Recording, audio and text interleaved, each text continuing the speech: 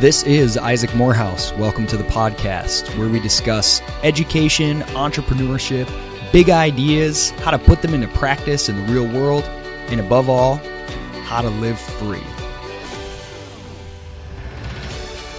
I am incredibly excited about today's episode. Giddy as a schoolgirl, you might say, for two reasons. One is that I think secretly I still harbor this hope that I will have a second career as a rock star. So people who have made a career in music are always inspiring to me. And two, from the first moment a friend sort of pushed me to try doing a podcast, and I thought, well, what would I talk about? Who would I talk with? Our guest today was one of the first people that came to mind, and it has been a long time since I started the podcast, relatively speaking. But finally, we have with us today Lucas Jack, who is a musician who has a fascinating and really, I think, inspiring backstory. And not only that, I grew up with this guy. So we both grew up in Kalamazoo, Michigan, in kind of a conservative community. And Luke was always at a piano. I mean, he would find a piano like anywhere we were. Somehow he would find some dusty piano in a closet and start playing like love ballads and taking requests from everybody from age like, I don't know, 10. And one quick story, Luke, before I let you get speak, is we were at some kind of it was some kind of a like retreat or like men's Bible thing with some sort of really conservative church, and it was my brother and I and you and your brothers and your dad, and we were waiting for everyone to board this bus, and we're in this church, and Luke finds a piano and he starts banging away and singing, and his dad rushes over and he's like, Luke, you can't sing bar music in here. This is a church. It was amazing. Always the rebel. So Lucas Jack, thank you so much for coming on the show. Thank you for having me, Isaac. That was quite a long setup, but I want to get to you. Tell us, kind of to start with, from a very young age, you were very passionate about music and piano. I don't know if you taught yourself or you had lessons, but did you plan from a young age to have a career in music? I never really did. I it just didn't. For some reason, it did not register as a as even being on the radar of possibilities. The only thing, the only thing that was really on my radar, as you know, we kind of had a sheltered existence a little bit. The only thing that was really on my radar was people that played music in churches, so like worship leaders and ministers and stuff like that. And I had absolutely zero interest in doing that. So I didn't really consider it as an option, but I always really loved playing, and I wrote songs. I've been writing songs since I was like 5 or 6 years old, and I did take piano lessons for many years up and through college. So I was classically trained, but at the beginning of my lessons, I remember I would write songs that were much cooler sounding and much better than the stuff I learned in recital for the recital. So for like several recitals that I have, my teachers just said, "Why don't you just play that song you wrote? It just sounds so much better than what." Because I was not a great student, but so I've been writing songs forever, and I really always enjoyed writing songs, including lyrics, but I never really let myself have that sort of dream, if you will. It was sort of like I also knew I wasn't going to play in the NBA. Well, but I mean, It's back in those days, you were not only the most talented musician, but you were the best basketball player in our circles. So you were the one we were all pinning our hopes on for the NBA. yeah, but you knew it wasn't going to happen. So, I mean, I'm looking at my parents and my brothers, and yeah, I wasn't cut out for for the NBA. But it was sort of like that. It was sort of pipe dreamish like that, and I didn't really focus on it too much, even though I played music all the time. I think of myself as not being. I think, oh, I wasn't that musical because I didn't go to all kinds of record stores and have a great collection and have my favorite bands and go to concerts and have posters and do all this stuff and be part of get fan mail or any of that kind of stuff or send fan mail. But I still was really into music. I was playing music basically every day and singing and listening to music. So I was really involved with music, but I guess wasn't the cool kid music. It was kind of like, churchy music or top 40 stuff. But so I never really had a plan to go into it full time, and so it just didn't come to fruition. Well, let's be clear. If I recall, it was more like top 40 from 10 or 15 or 20 years previously. Everyone else was, talking about whatever, Puff Daddy, and you were playing like Jackson Brown and Journey. I was playing stuff that had piano in it. That's totally true. I was definitely more into the easy rock stuff. I did listen to WKFR a lot, which had the top 40, but that was mostly in high school. Before that, yeah, I was hardcore into mom rock. So, all right, I'm gonna skip ahead a little bit. I want to talk about where you're at now, and sort of describe your music, your what you do briefly, and then we'll kind of go in and backfill a little bit more how you got there. So, lucasjackmusic.com, by the way, I should have said at the outset, is where you can go find all kinds of great songs, information about Lucas Jack. And tell us, like, how would you describe your style and kind of your, I don't know, where you're at sort of on the scene right now? Yeah, so I sit at a piano and I sing, so that kind of puts me in a certain category, at least in people's minds. I'm not jumping around the stage, and I'm not playing a guitar. I have an old upright piano that I play at every show, and it's in all my videos. I play the same piano in every video. So I'm sitting at a piano singing. So for whatever reason that kind of puts me into a piano category. Everybody calls it piano rock or piano pop. So I guess the best way to describe the music is it's what popular rock, like pop rock, was in the 70s. Hmm. There were a lot of, like you said, like Jackson Brown and Leon Russell and Mark Cohn a little bit later, but even Paul McCartney when he sat at a piano, and obviously Billy Joel, Elton John, Bruce Hornsby, those guys, they all sat at a piano and sang. So I'm kind, and that used to be pop rock. That used to be kind of considered, pop rock. But now pop rock is, Lady Gaga and Katy Perry and Rihanna. So pop is, I'm obviously not very pop anymore. But with today's music industry so fragmented, there are so many genres because people can consume music in very particularized ways. They can find exactly what they want, and they can be in constant connection with that kind of music because of all the outlets, because of Spotify and Pandora and and Facebook and Twitter and YouTube and SoundCloud and all of these services.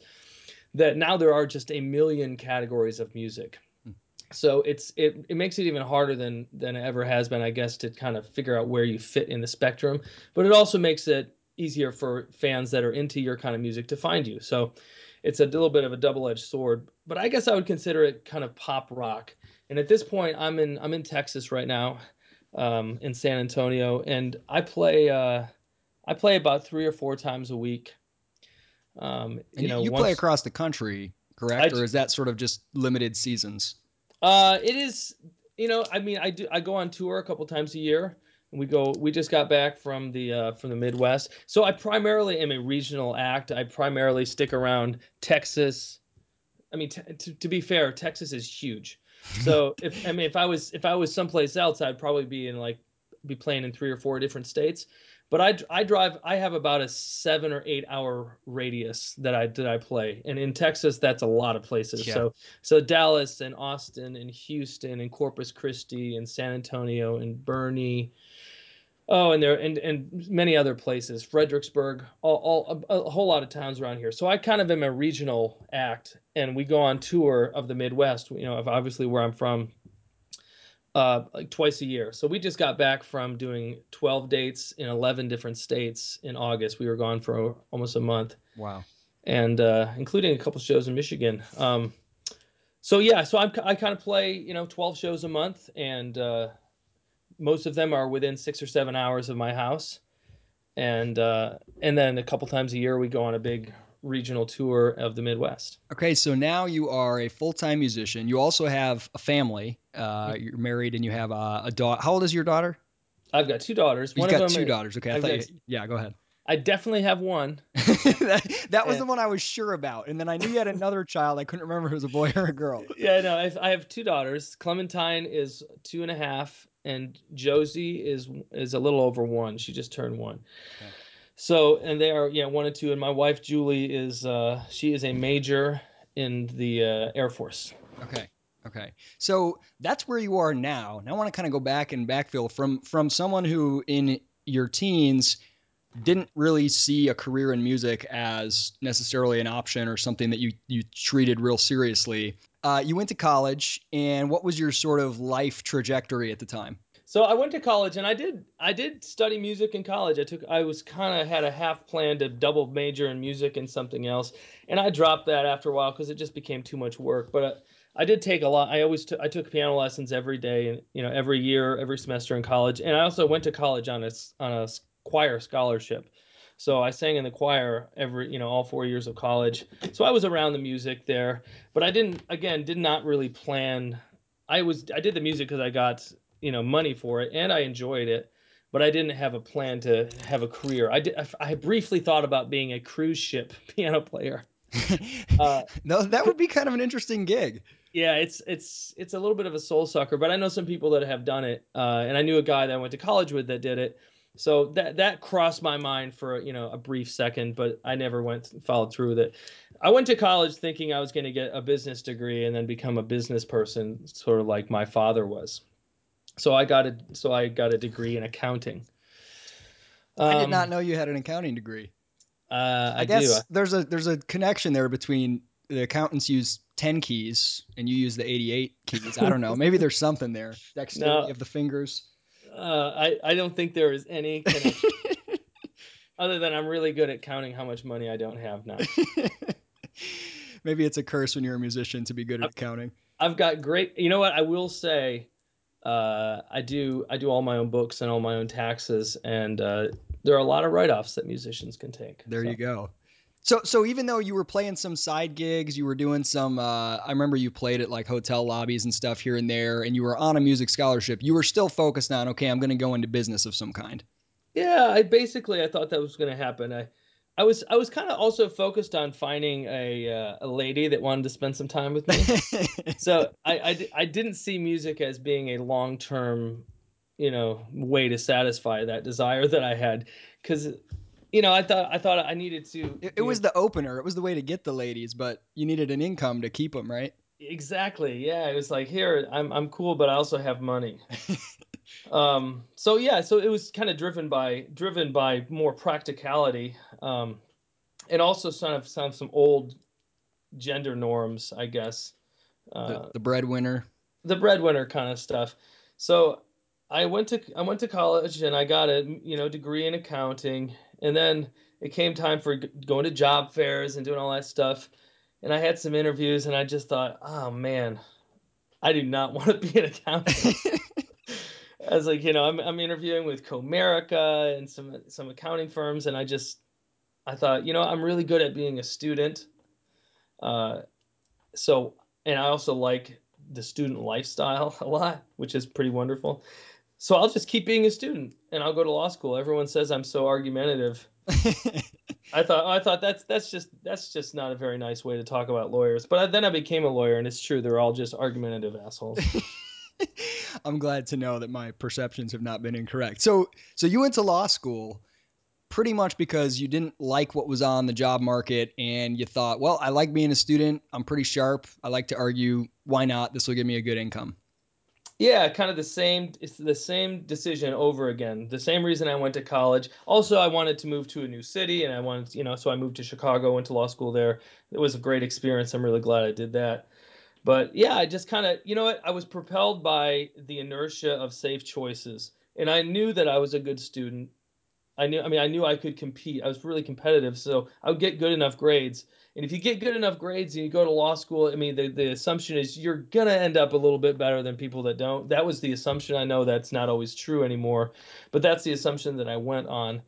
And I thought, and that's exactly what happened. In fact, I got pretty good grades in law school, and I got a pretty good job, and Let me ask you. everything played out. Well, let me ask you briefly. By the way, I love that quote. Propelled by the inertia of safe choices. That's pretty cool.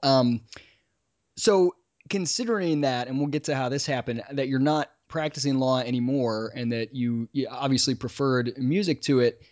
What was it about going to law school? Because I can imagine a lot of people who went to law school and didn't end up using a law degree regretting that decision. But you said it was actually a great experience going to Chicago and going to law school. What was it about that decision or that experience that made it a really great one for you?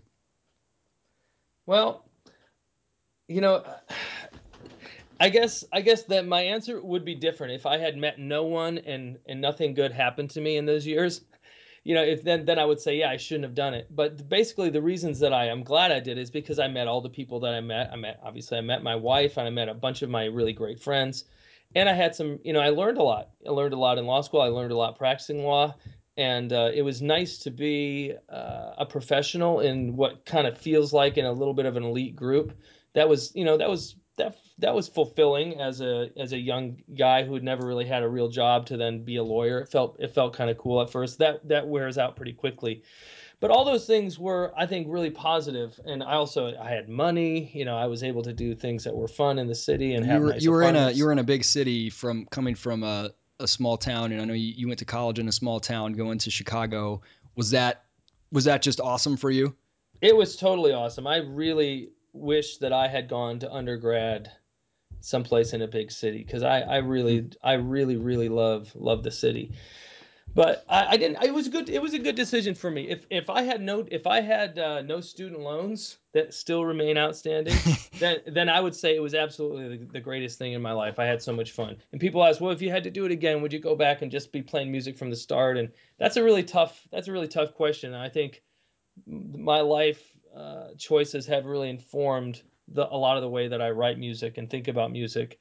And I don't know what I'd be writing about if I was writing my sixth album and I didn't have a wife or kids and I was Yeah. lonely in an alley somewhere with a piano. So many. I mean, that's a great point. Your songs. It's really hard to separate who you are musically from what you've gone through, and it's hard to even imagine. Like your songs definitely they kind of reflect, at least it seems to me, both lyrically and just in the feel, kind of those phases where you've been, what you've gone through. On your bio on your website, you say that you are a recovering lawyer. So you went to law school, were a good student there, got a good job in law, and then what was it about that made you say when did you have that moment where you realized for the first time I actually want to pursue music full time, and what led to that? Well, I was in several bands while I was in law school and also practicing, and I was at various times. And in one of those bands, I had a show in St. Louis. Actually, we were opening for John Oates of Hall and Oates. I was in this band. I wasn't the front man. I was just playing music. I was just playing keyboards in the back. And that night, I met my wife, who would become my wife, at that show. And then um, some time went by. I was in a relationship. She was in a different relationship. And then both of our relationships ended several months later. And I just found myself tagged in a Facebook photo with her because someone tagged us from the event. And so I contacted her, and a year later we were married. So we were both, and it was this big moment of upheaval in my life where I was not really happy. I was going nowhere. Uh, the lust, the allure of being an attorney and the cool parts of it, it had really worn away, and it was kind of getting to be more of a grind. And I fell in love with this girl, and she had to move to Texas to show up for duty in the Air Force. So I had to go to, either she was going to move away or we were going to get married, and I was going to move with her. So it was just this huge moment of upheaval in my life where I just all of a sudden thought, you know what? Why don't I try something different? I didn't have a plan. It wasn't a slow burn or a slow build. I didn't. It was not You weren't thought like out. working on your music on the side, hoping it to get to a point where you could leave the law firm or anything like that. No, nothing. Never anything like that. It just I met this girl You playing chased a this girl show. across the country. That's the classic story, right?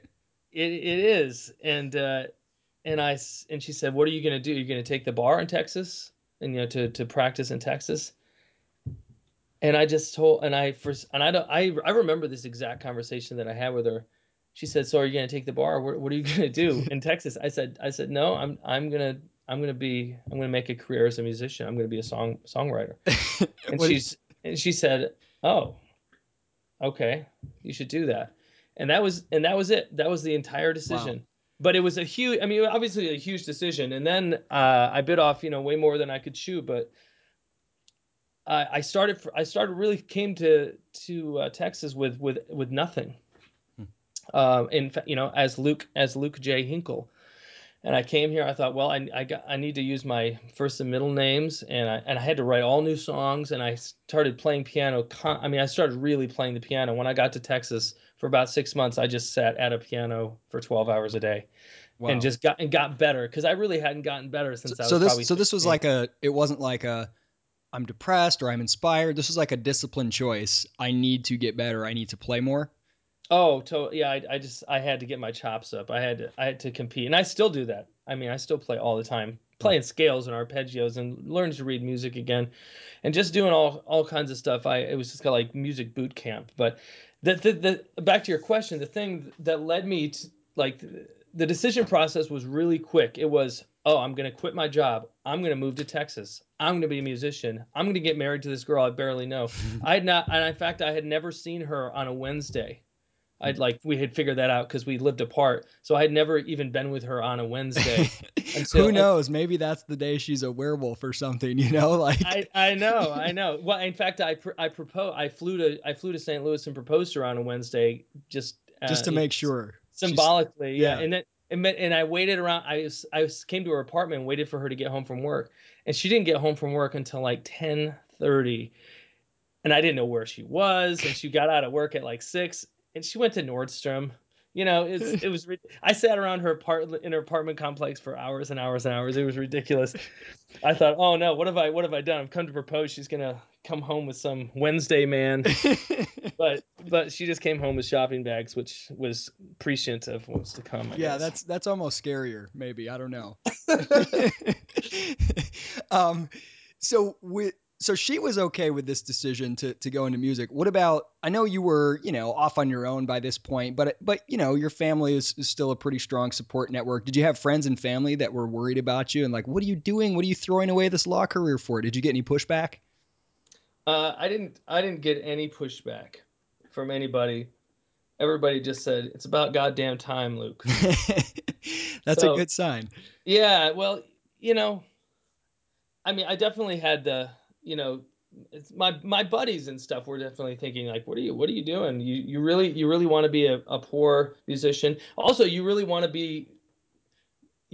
lose your independence when you lose all that money. When Mm, you don't have that income, it's your freedoms are you can't make as many decisions. mm, I can't, it's I can't just go leave. I don't have a whole bunch of money in the bank. I don't have $1,500 coming in every week, or whatever.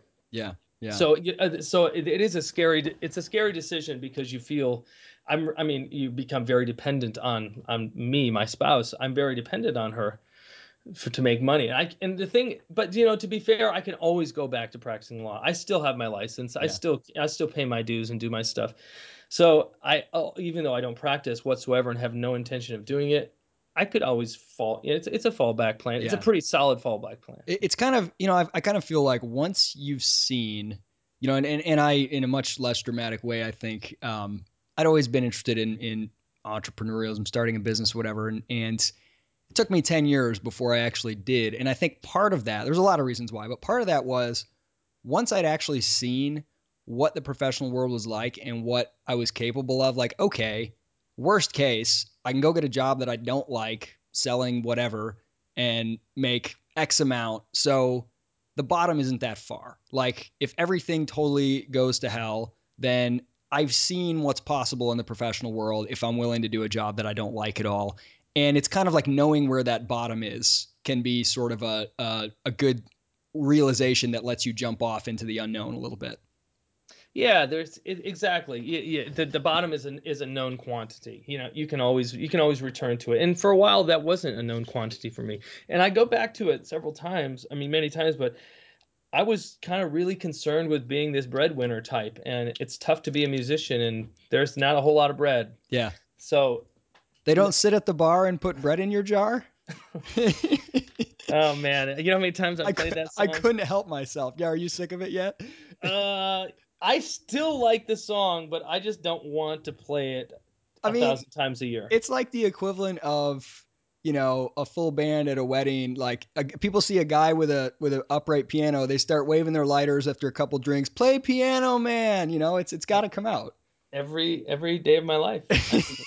People ask me to play piano. I've played Piano Man at almost every show that I've played, if they're request shows, not ticketed original music shows. That's another thing that's been hard for me to get away from is I'm really, I know a whole bunch of songs, and it's been tough for me to break away as a piano. Something that's been difficult for me since I started playing music is to get away from the cover stuff, because Mm. people just want to now, with all these ridiculous piano bars everywhere, these dueling piano bars. Everybody thinks they can just come up to the piano guy and throw money at him and he'll play whatever they want, which is unfortunately is kind of true. I'm not a machine. I'm not a machine, but you did give me $20 and I am broke, so so it's that's one thing that's been tough to transition for me, is to get people to be more into my original music, because I really don't want to be a lounge piano player that just plays covers. Yeah. That, Uh, that's a huge challenge. And I mean, even imagine on a psychological level, and tell me if this is incorrect. If you get up and you play a show, maybe there's a couple hundred people there or whatever, and you're playing your own stuff, even if it's better stuff and you like playing it more, almost nobody's going to be singing because it's new. Most people don't know it.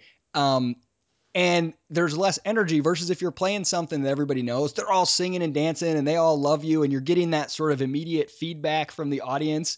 It's got to be work to make yourself play new stuff when the psychic rewards, at least immediately, are less. Is that a true experience, or am I just imagining that? that's 100% true.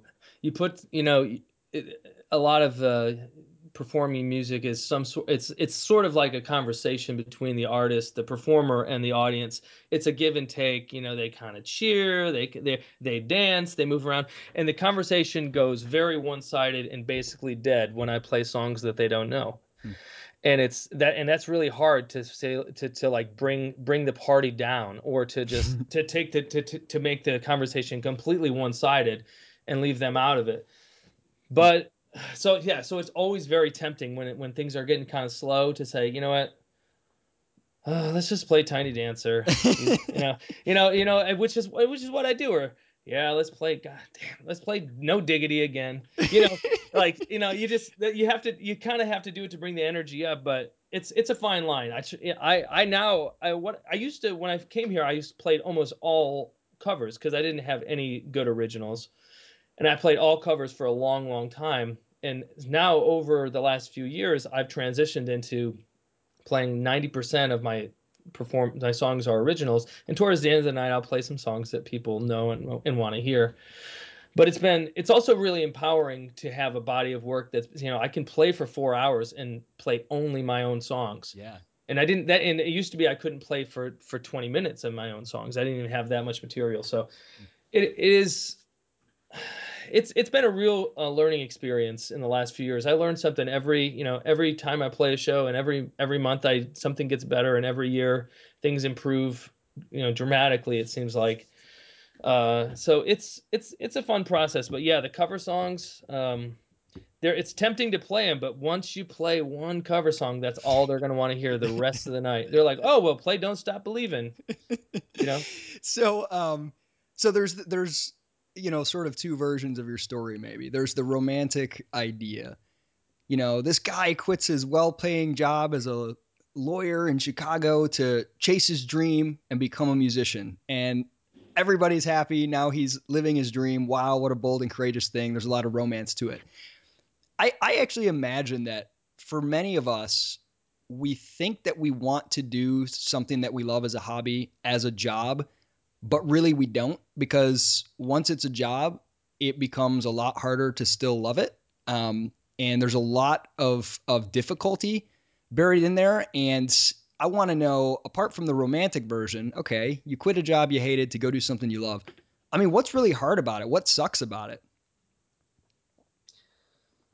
The more, quote unquote success that I achieve, the less music I play. So Mm. the less it becomes about music. So I all morning I just got out of from 8 to 12 I was in a meeting with social media guru. Wait a minute. I thought the whole reason to become a musician was to never have to sit through meetings and, you're sticking it to the man. Oh my gosh, you're in meetings, Lucas. What's happened?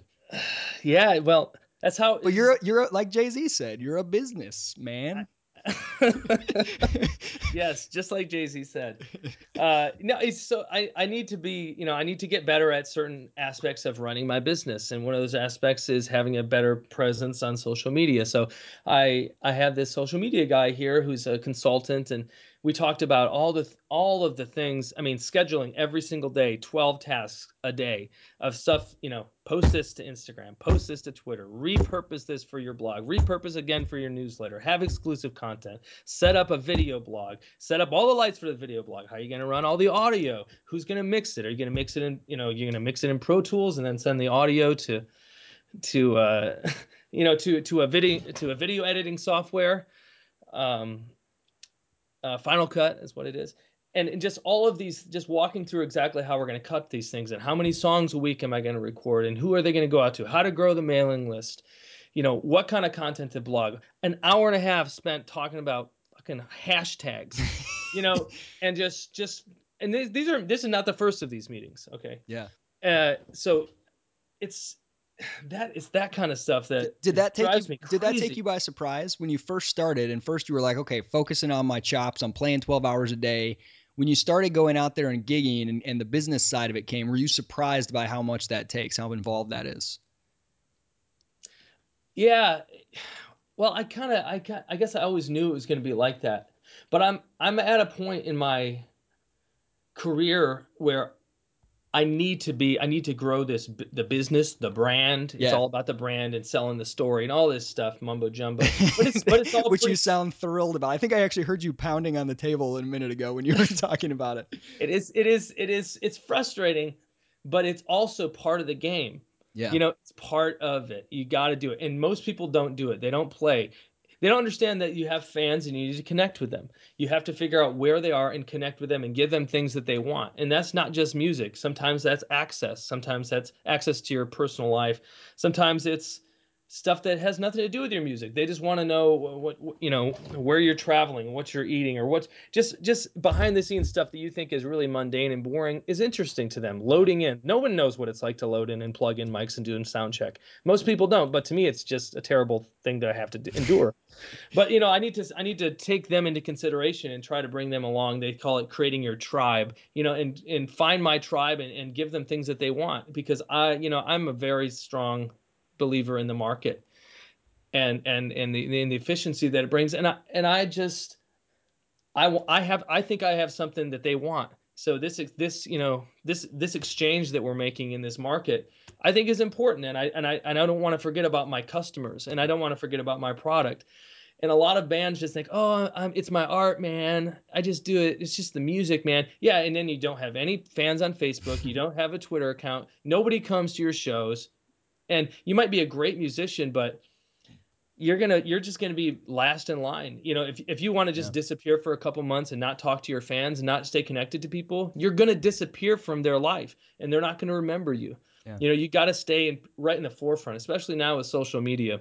I mean, it's an If it's an experience. The music side, I definitely don't want to say an individual like song recording is just sort of a commodity as if they're all interchangeable, but all value for all goods is subjective, and art, I think it's almost the easiest to see that with. So you're creating an experience for people and it comes packaged with it all these other things that they know about you ahead of time. If someone says, "Oh, here's the new single by whatever," a never before released song by Bob Dylan, how good that song is by itself is such a small part of people's level of enjoyment and willingness to pay money for it, because it's coming wrapped with this whole experience of who Bob Dylan is, what he's meant to them, what they know about him before, all these kind of, and so you kind of have to create this full experience.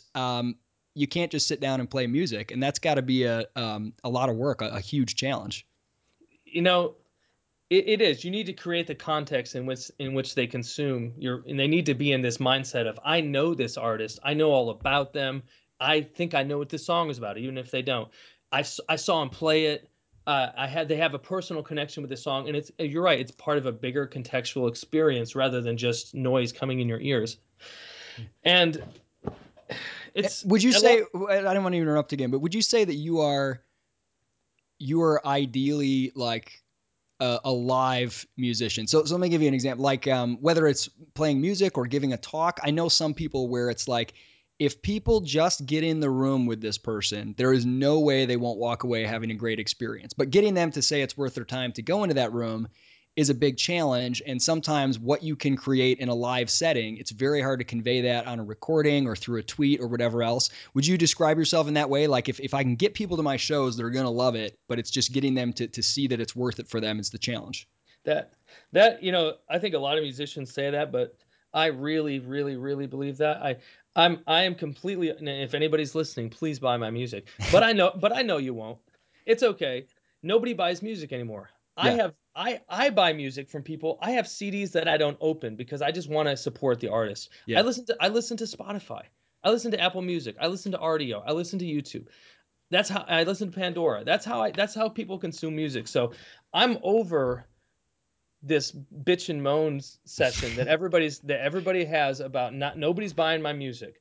Nobody's buying anybody's music, dude. So what's the product you're selling? Where is your revenue stream, sort of from a business model standpoint, or where do you The, hope for it to be? well, other than all the trinkets and toys that come along with, Which, like by the way, lucasjackmusic.com, you can get some really cool T-shirts that say "Keep it upright." There's one with your beard and glasses, sort of a silhouette. Some great stuff there. Go check it out.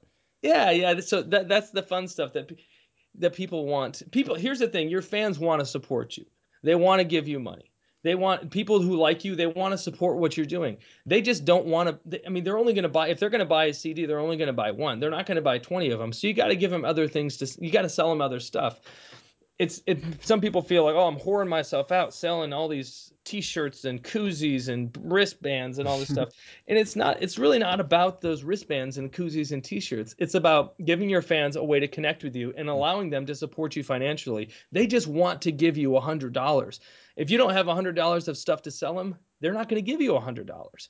So So I mean, I have tons of CDs that are not even opened, it's because I support it those makes artists. me wonder, and I'm thinking out loud here, and you know much more about this than I do, but it makes me wonder about kind of flipping the where the consumer comes into the process, flipping it around from the traditional idea of you put in all this work to produce something, and it's almost like this manufacturing model, this R&D and everything, and then you spit out the widget, an album, and people are supposed to pay for it. Now that people can get all the music for free, they want to be a part of what you're doing. I almost imagine like a Kickstarter style where you're like, I've got this concept. I want to write an album. I need to raise X amount of money to do it, to produce it, whatever else. You will be a part of the creation process. And then the end result is free for everybody. But those who like you and want to support you are actually supporting sort of the manufacturing and R&D process side. I don't know. It might be an interesting, maybe somebody's done that already. I've got an album that I'm recording in December, first 2 weeks of December, and I have a pledge music drive that's going on right now. Isaac, you don't even know that. I didn't know that. I looked on your website briefly, but I It's see not this. You're hearing it here for the first time. I've got a conference exclusive. call exclusive on the Isaac Morehouse podcast. Yes. The At 3 o'clock, in fact, I've got a telephone conference with my manager and some of the staff at a really cool new site app, whatever, called Pledge Music. And it's kind of the new way that you're releasing albums. You're exactly right. You're right, nail right on the head. You make people a part of the process. So I'm going to start this Pledge Music campaign, and people that pledge music to support the budget for the album, they get all kinds of stuff, all kinds of exclusive T-shirts, and special unreleased acoustic tracks of all the album cuts. They're all full band, but the people who support the album ahead of time, pre-order it, will get access to acoustic versions of all the songs that I just record at my house or something like that. How much So do I there, have to give to do some background vocals? uh, it's I'm telling you, Isaac, everything is for sale. We'll leave it at that. So if you guys hear me doing some background vocals, like pitchy screaming in the background on one of Lucas's songs, you'll know either that I'm broke or I don't know that he was so poor he was desperate. No, the way it works is that you would get credit. I would put you in the credits, but I would probably wouldn't put your if you were really good, I'd put you on the album, but most likely I would just give you a credit as a supporter and a background vocalist. Well, okay, so do you mind talking about the financial side of what you're doing and like how it's going and all that stuff? I don't mind talking about Okay, it. so Is most of your revenue right now coming from what you get paid to play live shows? Yeah, I would say 99% of it. Okay. And is that like after Oh, you've no, no, with merchandise. Okay, are you including like selling T-shirts okay, and so you stuff? sell merchandise at the shows. I do, and I don't sell very many CDs. I mostly sell T-shirts and koozies and hats. So what's the split between like the take that you get for playing a venue and then the amount that you sell in merchandise? Um, merchandise is probably about 10% of my revenue. Okay. Okay. And are you making enough in playing these 12 shows a month? Like, so you're paying for, your web hosting and the social media guy you're working with, and you've got a manager I saw on the website. A You're paying for all your manager, expenses. a booking agent, the band is the most expensive Okay. part. Yeah. So I was going to ask you about the band. You're a solo act, but you usually play with a band. Is that a rotating group or is that one band all the time? Well, I'm not a solo act anymore because I don't play. I haven't played a solo Oh, you're show just one in. of those bands that gets to be named after the front man. I like it. Yeah, Let them yeah. know who's boss. Well, they're in my band. It is a rotating cast, but I don't play solo. I do not play. I just don't do it anymore. A lot of people want me to, but it just gets a little too hokey when it's just me and a piano. It starts sounding a little show tuney. It doesn't have the energy that I'd like it to have, Okay. unless I'm playing in some sort of a dark lounge, which I don't do anymore. I don't Yeah. play unless there's a stage and lights and sound. I don't play. So Is that I'm just because you enjoy that more or because that's a more sustainable business model? the most sustainable business model is to play solo and take all the money Okay. because you can make a I could make a whole boatload of money playing solo and playing Billy Joel and Elton John. Just Like, kind of turn it into a 9 to 5 sort of yeah, mentality. I know guys that make $175,000 doing it. They Wow. make, I mean, they make $1,000 a show, and you make it, and you don't have to pay anybody, and you just, and it's great, but you don't ever create a brand, and as soon Yeah. as you stop playing, you don't see another dime, and you don't have any fans, you don't have anything to sell, Yeah. and everybody just wants to hear you play covers, which is totally, if that's what you're into, Yeah. Yeah. it's an honorable profession. I mean, I it's, I would do it if I couldn't write songs, or if it turns out that I can't write any more songs. That's what I'm going to do. I would rather be a huckster like that rather than an I mean, attorney. it's the technician versus the entrepreneur. It's owning a job or owning a business, and you're clearly motivated by creating something new, building something that's sort of bigger than just your ability to play the piano, and sing, of course. So are you clearing after you pay your expenses, your band, all that stuff, your travel, whatever? What are you clearing every month? Oh man, it's not. I'm just trying to break even still. Okay, okay, that's what So I was so wondering. yeah, no, I'm trying to break even. I So mean, and anytime, part of that's because you're like you could probably cut your costs, but you're trying to grow, so you're putting a lot of money into that. yeah, I used to play solo, and then I said, I'm as soon as I made enough money, because I used to make $75 for 4 hours. That's what it used to be. Wow. And that, yeah, it was rough. And then it Hey, got in to the any point. other industry, they'd be protesting and picketing and trying to go to Congress or something. Thanks, Obama. Um, but I'm an independent contractor. And then when it got to the point where I made about $300, I thought a show. I said, it's all right. Now I can afford to hire a drummer, and I pay $150 a show, and I no longer play for 4 hours. So I'm at the point now where I'm playing 3 hour shows for like $300, and I brought in a drummer and I pay him $150. And as soon as I got to about $450 a show, I said it's time to bring in a bass player, because if you're not a band, from a business standpoint, you're just an act. You're a show. You're not a band unless you got three guys, Hmm. at least three guys. And nobody makes it anywhere without a band. You got to have a band. That's just how. No, you can't just be playing your guitar and go to the top unless you're Ed Sheeran. You just cannot catapult to any sort of fame, and people don't take you seriously as a solo act. At least that's my perception, especially for guys at a piano. So as soon as I started making money, I found a way to spend that money on something that I thought would advance my career, such as hiring another player to be on stage with me. And when I hit the next level, I'm going to have a guitar player that joins me all the time. Yeah. And then I reached a certain level of success. A certain money is $700, $800 a show, and now I have and now I have a manager, and he takes his cut. And is And his job primarily to go out and get you more shows? no, Or no, is he that's doing, he's doing the business end, the bookkeeping, all that kind of stuff? it's a real mix. So Okay. my manager was here all morning in my meeting with me. We had a meeting for 6 hours yesterday. We meet all the time. We talk about merchandise. We talk about inventory. We talk about quarterly taxes that are due to the due Yeah. to the local to San Antonio for sales tax.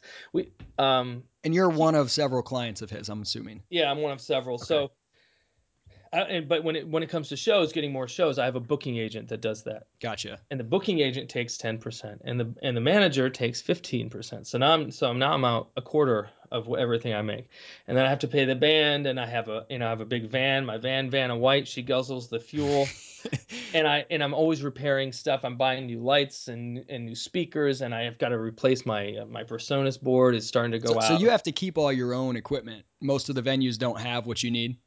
Oh, the good venues do, but I still play some shows where I'll show up at a venue and I'll look at their gear and I'll just say mine stuff's way better than yours, Yeah.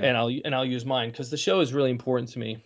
I'm a professional mover who plays music in between the moves. So I move this upright piano, this 625-pound piano, on stage every night and take it off stage. And I mean, I have like about a ton of gear in the back of my So van. your personal health and fitness routine is all wrapped up into your job. You don't need to go lift weights. I mean, my pain and suffering is wrapped up in my job. I don't lift. I lift only with my back, and I'm always straining. It's terrible. I can't.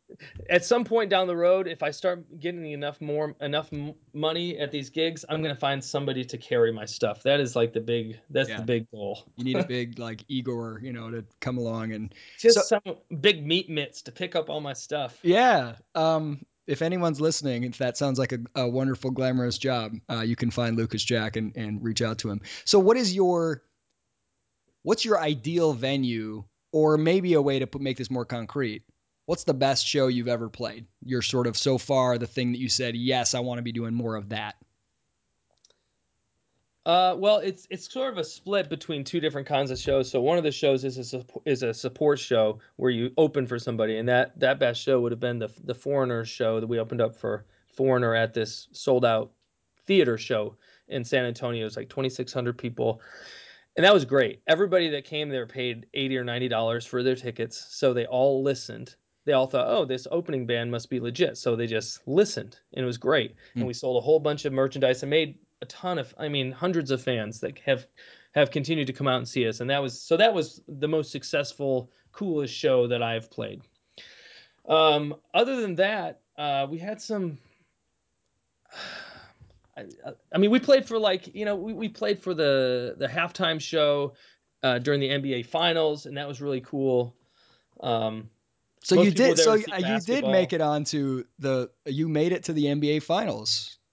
I mean, I knew it would happen. I told I you. did. I did make it to the NBA Finals. It's true. So you said you had started to say there are two kinds of shows, and the one I'm assuming the Foreigner example is an example of like that's a really successful gig from a business standpoint. Huge exposure. Foreigner's a huge, well-known band. You had a lot of people, made a lot of fans.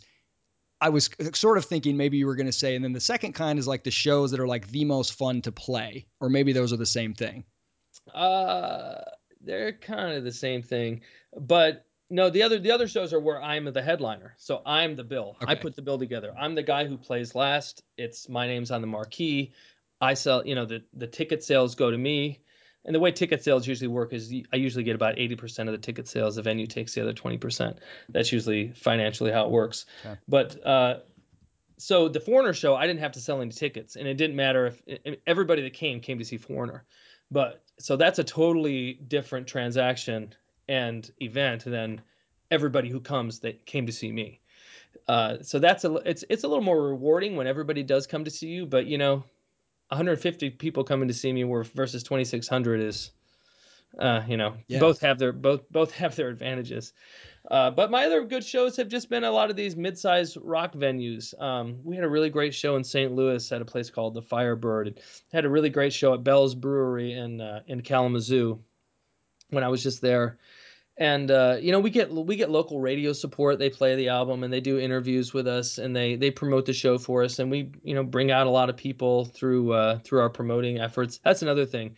Promotion, promotion, promotion. If it doesn't get promoted, it doesn't happen, Hmm. which is essentially why I was talking to the social media guy all morning, because if you got to let people know where and when you're playing, and you got to connect with them, otherwise they're just not going to come to the shows. Hmm. And a lot of bands fall to the wayside because they don't want to grind. They don't So mind getting on the road, but if it doesn't matter if you go on the road for 2 years and you don't promote any of your shows and you play to 5 people every single night, you're going to be a gigantic failure. yeah. So what does your day look like? How do you structure your day?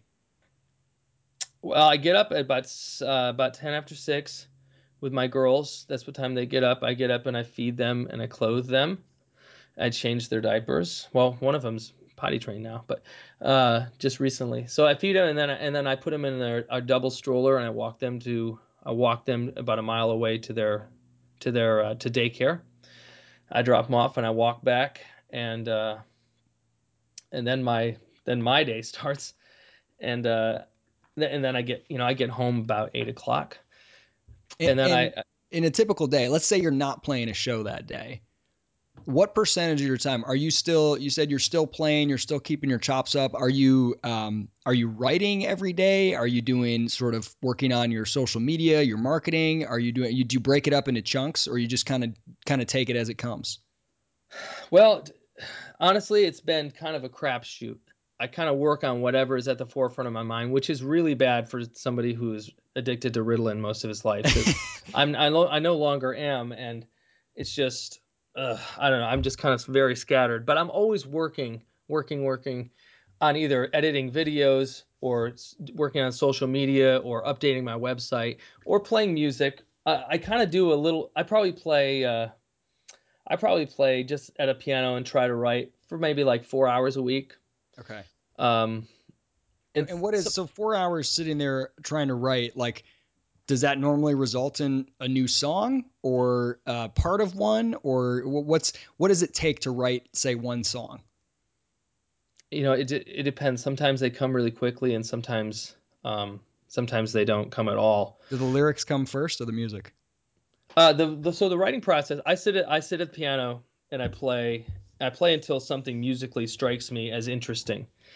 Um, because I hate writing songs that sound the same. So I kind of noodle. I'll play for hours. I'll play the same riff for hours and hours, and probably people think I'm crazy, but I try to hear a song inside of these chords that I'm playing, and eventually I kind of I sing nonsense words, and I just sing a whole bunch of words over and over again until something kind of sticks, and then I find that to be the hook, and then I work on a verse, because usually I write the chorus first, and then I work on a verse, and I kind of get the structure of how I write lyrics to the verse, the first verse, and I write the lyrics to the chorus, and then from then on I don't sit at the piano. I open Microsoft Word and I write the rest of the song, Wow. because the whole time I record over and over again with my iPhone. I record with a voice memo or whatever. I have thousands of voice memos, like 50,000. Well, someday those are going to be worth tons. It'll be like the unreleased, The basement the tapes, basement tapes. Yeah, exactly, exactly. the That's hard that's drive. really fascinating, though. I mean, that is one of the most probably explicitly exploratory forms of music writing I've ever heard of, where you're really just playing around, playing chords, playing, noodling around on the piano until you hear something. And then even lyrically, I've never heard anyone describe it that way, where you're just making up nonsense words and just saying a bunch of whatever comes to mind until you hear something that seems like it works, that seems like it fits. That's a really fascinating approach. There's almost no preconceived structure until you kind of find something within the chaos. Well, the reason I think it works for me, and other people write differently. Some people sit there with a notebook and they write all these lyrics, and then they go to try to put music to it. For me, it just does not work. I've tried it; it just does. I end up. What happens is I write a song. If I do it that way, which I've done it many times, I write lyrics out to a song, and then I go try to write the music, and the music ends up being the same exact music every time, because of the pattern of the words and the emphasis and where the syllables lie. For some reason I keep writing the same song over and over and over again. So I've got to sit and write at the piano. But the main reason that it works for me that way, or the way that I write works for me, is because the lyrics have to sing right. It doesn't matter if they sound right when you read them, or they look right, or they're compelling, or they're smart, or they use cool words. If you can't sing them, if they don't sing right, they don't sound right. They just it does not. You've got to be able to sing it. So the most important part of the lyric for me is how it sounds when it's being sung, and I have to sit there and write a melody with a certain number of with a certain number of syllables, and figure out where every single syllable goes, and where every internal rhyme goes, and where all the alliteration goes. And once I figure all that out, then I can go to the computer and really worry about what's the song about, what's the story, how do I how does the plot work out? Do I need a bridge? Where's the bridge go? Um, and so a lot. I spent a whole bunch of time at the piano, and then a whole bunch of time in front of a computer. When you're not at the piano, do you say you're walking back from dropping your girls off? Do you get tunes in your head, or do you ever create songs that way, just straight up out of your mind, or do you usually have to be sitting at the piano? I don't. I do work on lyrics a lot when I'm not.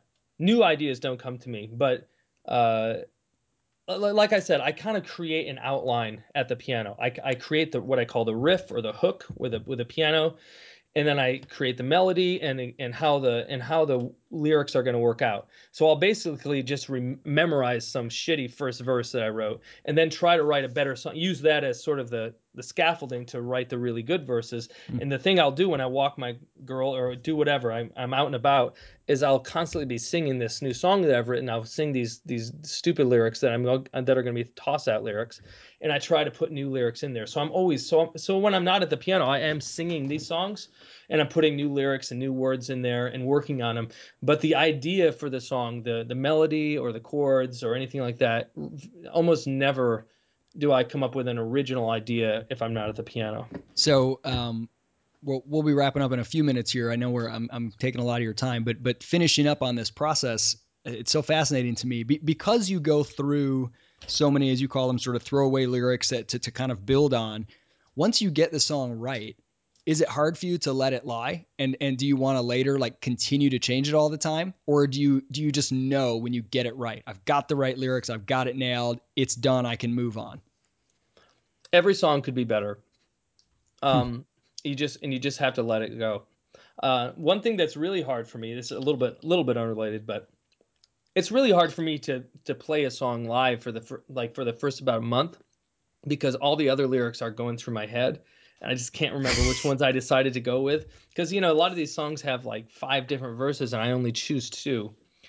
And each new verse that I wrote has a completely different story, and it can take the song really dark, or it can take it really lighthearted, or it can be funny, and one can be really sad. So it's hard for me to remember exactly where the song went. So it makes it writing all these lyrics does make it hard for me to remember my own lyrics. But I will. One thing I will say is I definitely edit a lot more than songwriters that I know. At least a lot of people say if it doesn't come out in 10 minutes, it's not a good song. Some people really believe that, and I just think, would you want to read a book that someone wrote in 10 minutes? I mean, unless it's Jack Kerouac, I just don't. I just don't think that's the best way to create art. And I guess my catchphrase or thing that I'm always coming back to is that editing is art, and knowing what to cut is art. And and and it's not some sort of, I have no belief in any sort of divine anything, including inspiration. So it whatever, it's what I ate that day, it's why I wrote that. It doesn't There's nothing special about it that it happened all at once. You can write a really great song over 6 months, and it will be really good at the end of that 6 months. So I'm a big fan of editing, but it is it is hard when it comes to putting it on an album. I love writing new songs and going out and singing them for people, and I don't really care how the lyrics can always change. But once you put it on an album, you're kind of stuck with it. So, for example, right now I've got these recording dates from November and December. I'm recording with these guys in Virginia, and I've got about 25 songs that I've got to whittle down to nine. And then once I whittle those nine songs, figure out what nine songs I'm going to record, then I'm really going to rack my brain and worry like hell that I didn't get that the lyrics don't make perfect sense, or that I didn't, is there not a better rhyme or something better? So right before recording on an actual album is when I really start to sweat. Hmm. Um, I mean, the fact that you edit everything out, like, hey, all I can think is this is great. It's this great business opportunity. You build up this brand, and then it's like, re-releasing now with three alternate endings. The verses you never heard. It's gonna be amazing.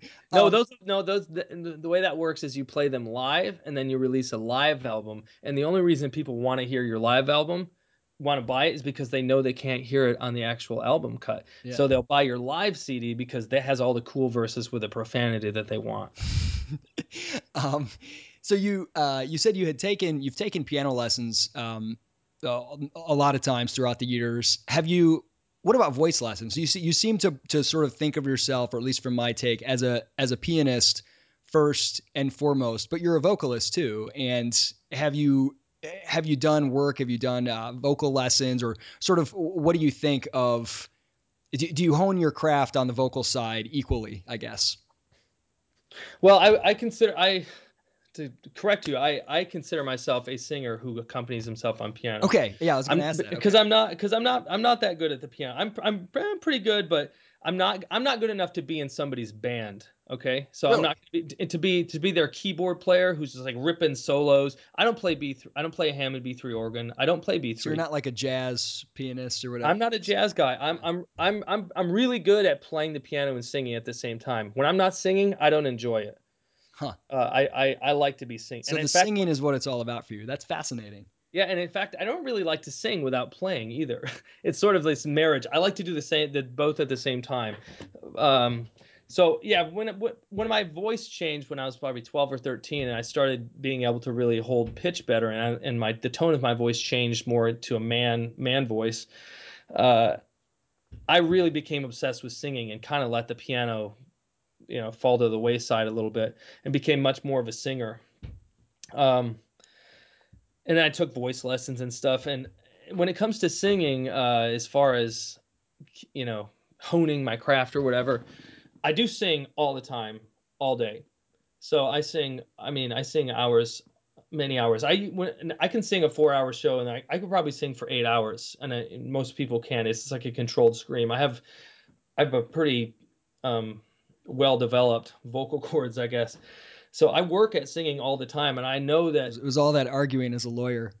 Yeah, it's if you don't sing, you're not going to be a good singer. It's like people talk about you can talk about singing all you want, but until you start singing, you got to practice singing. They sell, for example, I take guitar lessons now too. And they sell all these tools to strengthen your fingers, right? You could just play the freaking guitar. You know, it's like you're going to need to do that. Yes. So, That they is a sell you great, all yeah. these tools, and when it comes to singing, I just sing all the time, and I sing a lot, and I record myself a lot, and I listen back, and Do, um do you do you ever write songs where you're like deliberately, okay, I'm gonna push myself vocally to do something that's hard for me to do, that you've got to practice a lot before you can do it, whether it's a note that you hit or a particular, technique or something? I write out of my range constantly, and it's a real boon. It bothers me because I want to have a bigger vocal range. I want to be Freddie Mercury, but Yeah. Who but I'm doesn't? not. I know. So I want to have this big, huge vocal range, and I write these songs that are out of my range. And then when I come to the editing, point, I think, I come to play them live. I think, man, I really can't play. I really can't sing this, and I have to lower the key a few keys and change the melody maybe a little bit to fit my voice. So I usually am. Uh, I usually write out of my range and push myself all the time, but I've recently been trying to have some songs with a bunch of falsetto in them. This next album is going to have a couple songs, a song called Bronson and a song called Train of Thought, that both have really super high screamy vocals, and it's something that I'm really pushing myself to do. But for the most part, I do my best to write within my vocal range, because the songs that I love are, a lot of them are out of my vocal range, and I try to write songs like that, and then I just kind of suck at them. So All right. Two final questions. The first, do you ever think about giving it up, music as a career, and just going back to music as a hobby? um, I I consider quitting only if something terrible were to happen in my life where I could not perform anymore. If my tongue got cut off and my fingers were mangled or something, then I would. Sounds I, like I a don't. Johnny Cash song or something. Yeah, I don't think I would just sit around and talk about the glory days and do nothing with the rest of my life. I would do something else. Or if something more terrible were to happen in my family and I had to, and I had to go back to work or something. If somebody said, "Hey, you got to make 100 grand a year for the rest of your life," I would say, "I got to go back to law." That's what I would do. But until that happens, I don't see. I'm not going to quit. Yeah. I'm a firm believer, and it's gotten me this far in life that if you work hard and you work smart and you do the right things and you just outlast all the other people chugging along, then I mean you're gonna end up all right. You're gonna come out on top. There are a lot of people making a lot of money in music, and about 99% of the people are completely broke and losing. But I think that if I work really hard and apply myself the way I have in the other, here up until this point in my life, I really firmly believe that it's going to work out. And it's every year I make a whole lot more money. Now I find new ways to spend it every year. But that's only, I'm just investing in my business and my brand and my music. And I just think it's going to keep getting better and better. It's gotten better every year that I've played music. And I, I really hope that it doesn't stop, and I don't think it will. So I'm gonna remind everyone again before I ask the final question. LucasJackMusic.com. Please go there, check it out. You can listen to a lot of songs. You can find some cool gear, see upcoming show dates. You can follow Lucas Jack on Facebook, Twitter, etc. You can give him feedback on how his social media presence is doing. I'm sure he would. I'm sure he would love that. And I keep thinking of that phrase you said before, which I think is just is so inspiring to me that you were propelled by the inertia of safe choices and just kind of had the all in a moment the gumption or the courage to do something different. I'm truly inspired by that. So here's the final question: what song do you want us to end with? I want to play one of your songs and let listeners hear it on the way out. Which one of your songs do you think is a good pick? Uh, from a production standpoint, I think my favorite song, is when I say production standpoint, the way the instrumentation played out and this is the way the song sounds more than the lyrics. I do like the lyrics, but I really like the sound of the song. Don't Get Carried Away. I was thinking We Come Out at Night. I loved that one. I just listened to a bunch of your stuff, but now I'll tease people. You should go listen to We Come Out at Night. But we're gonna play Don't Get Carried Away. Lucas Jack, thank you so much for coming on the show and telling us about what you're doing.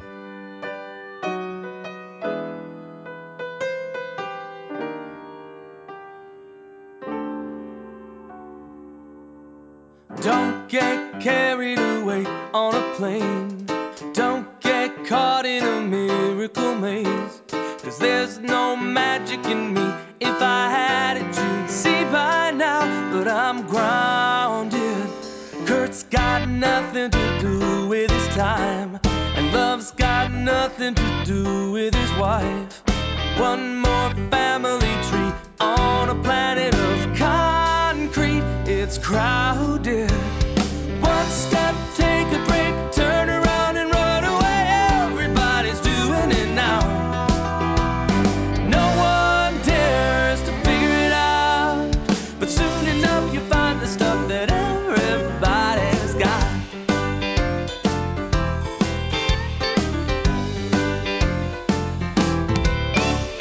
Soon those curtains are way out of style.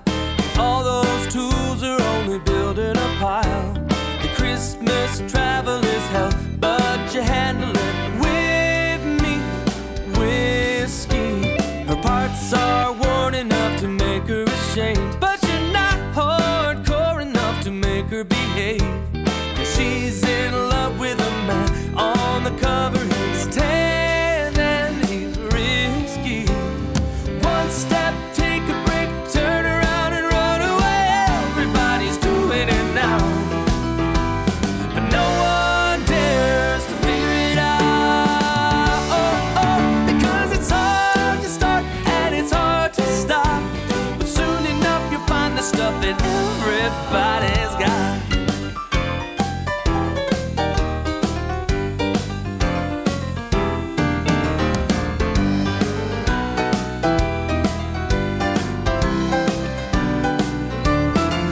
Oh, it's hard to start and it's hard to stop, but soon enough you'll find the stuff like everybody. Soon enough you'll find the stuff that everybody's got. There's no magic in me. If I had it, you'd see. But I'm grounded.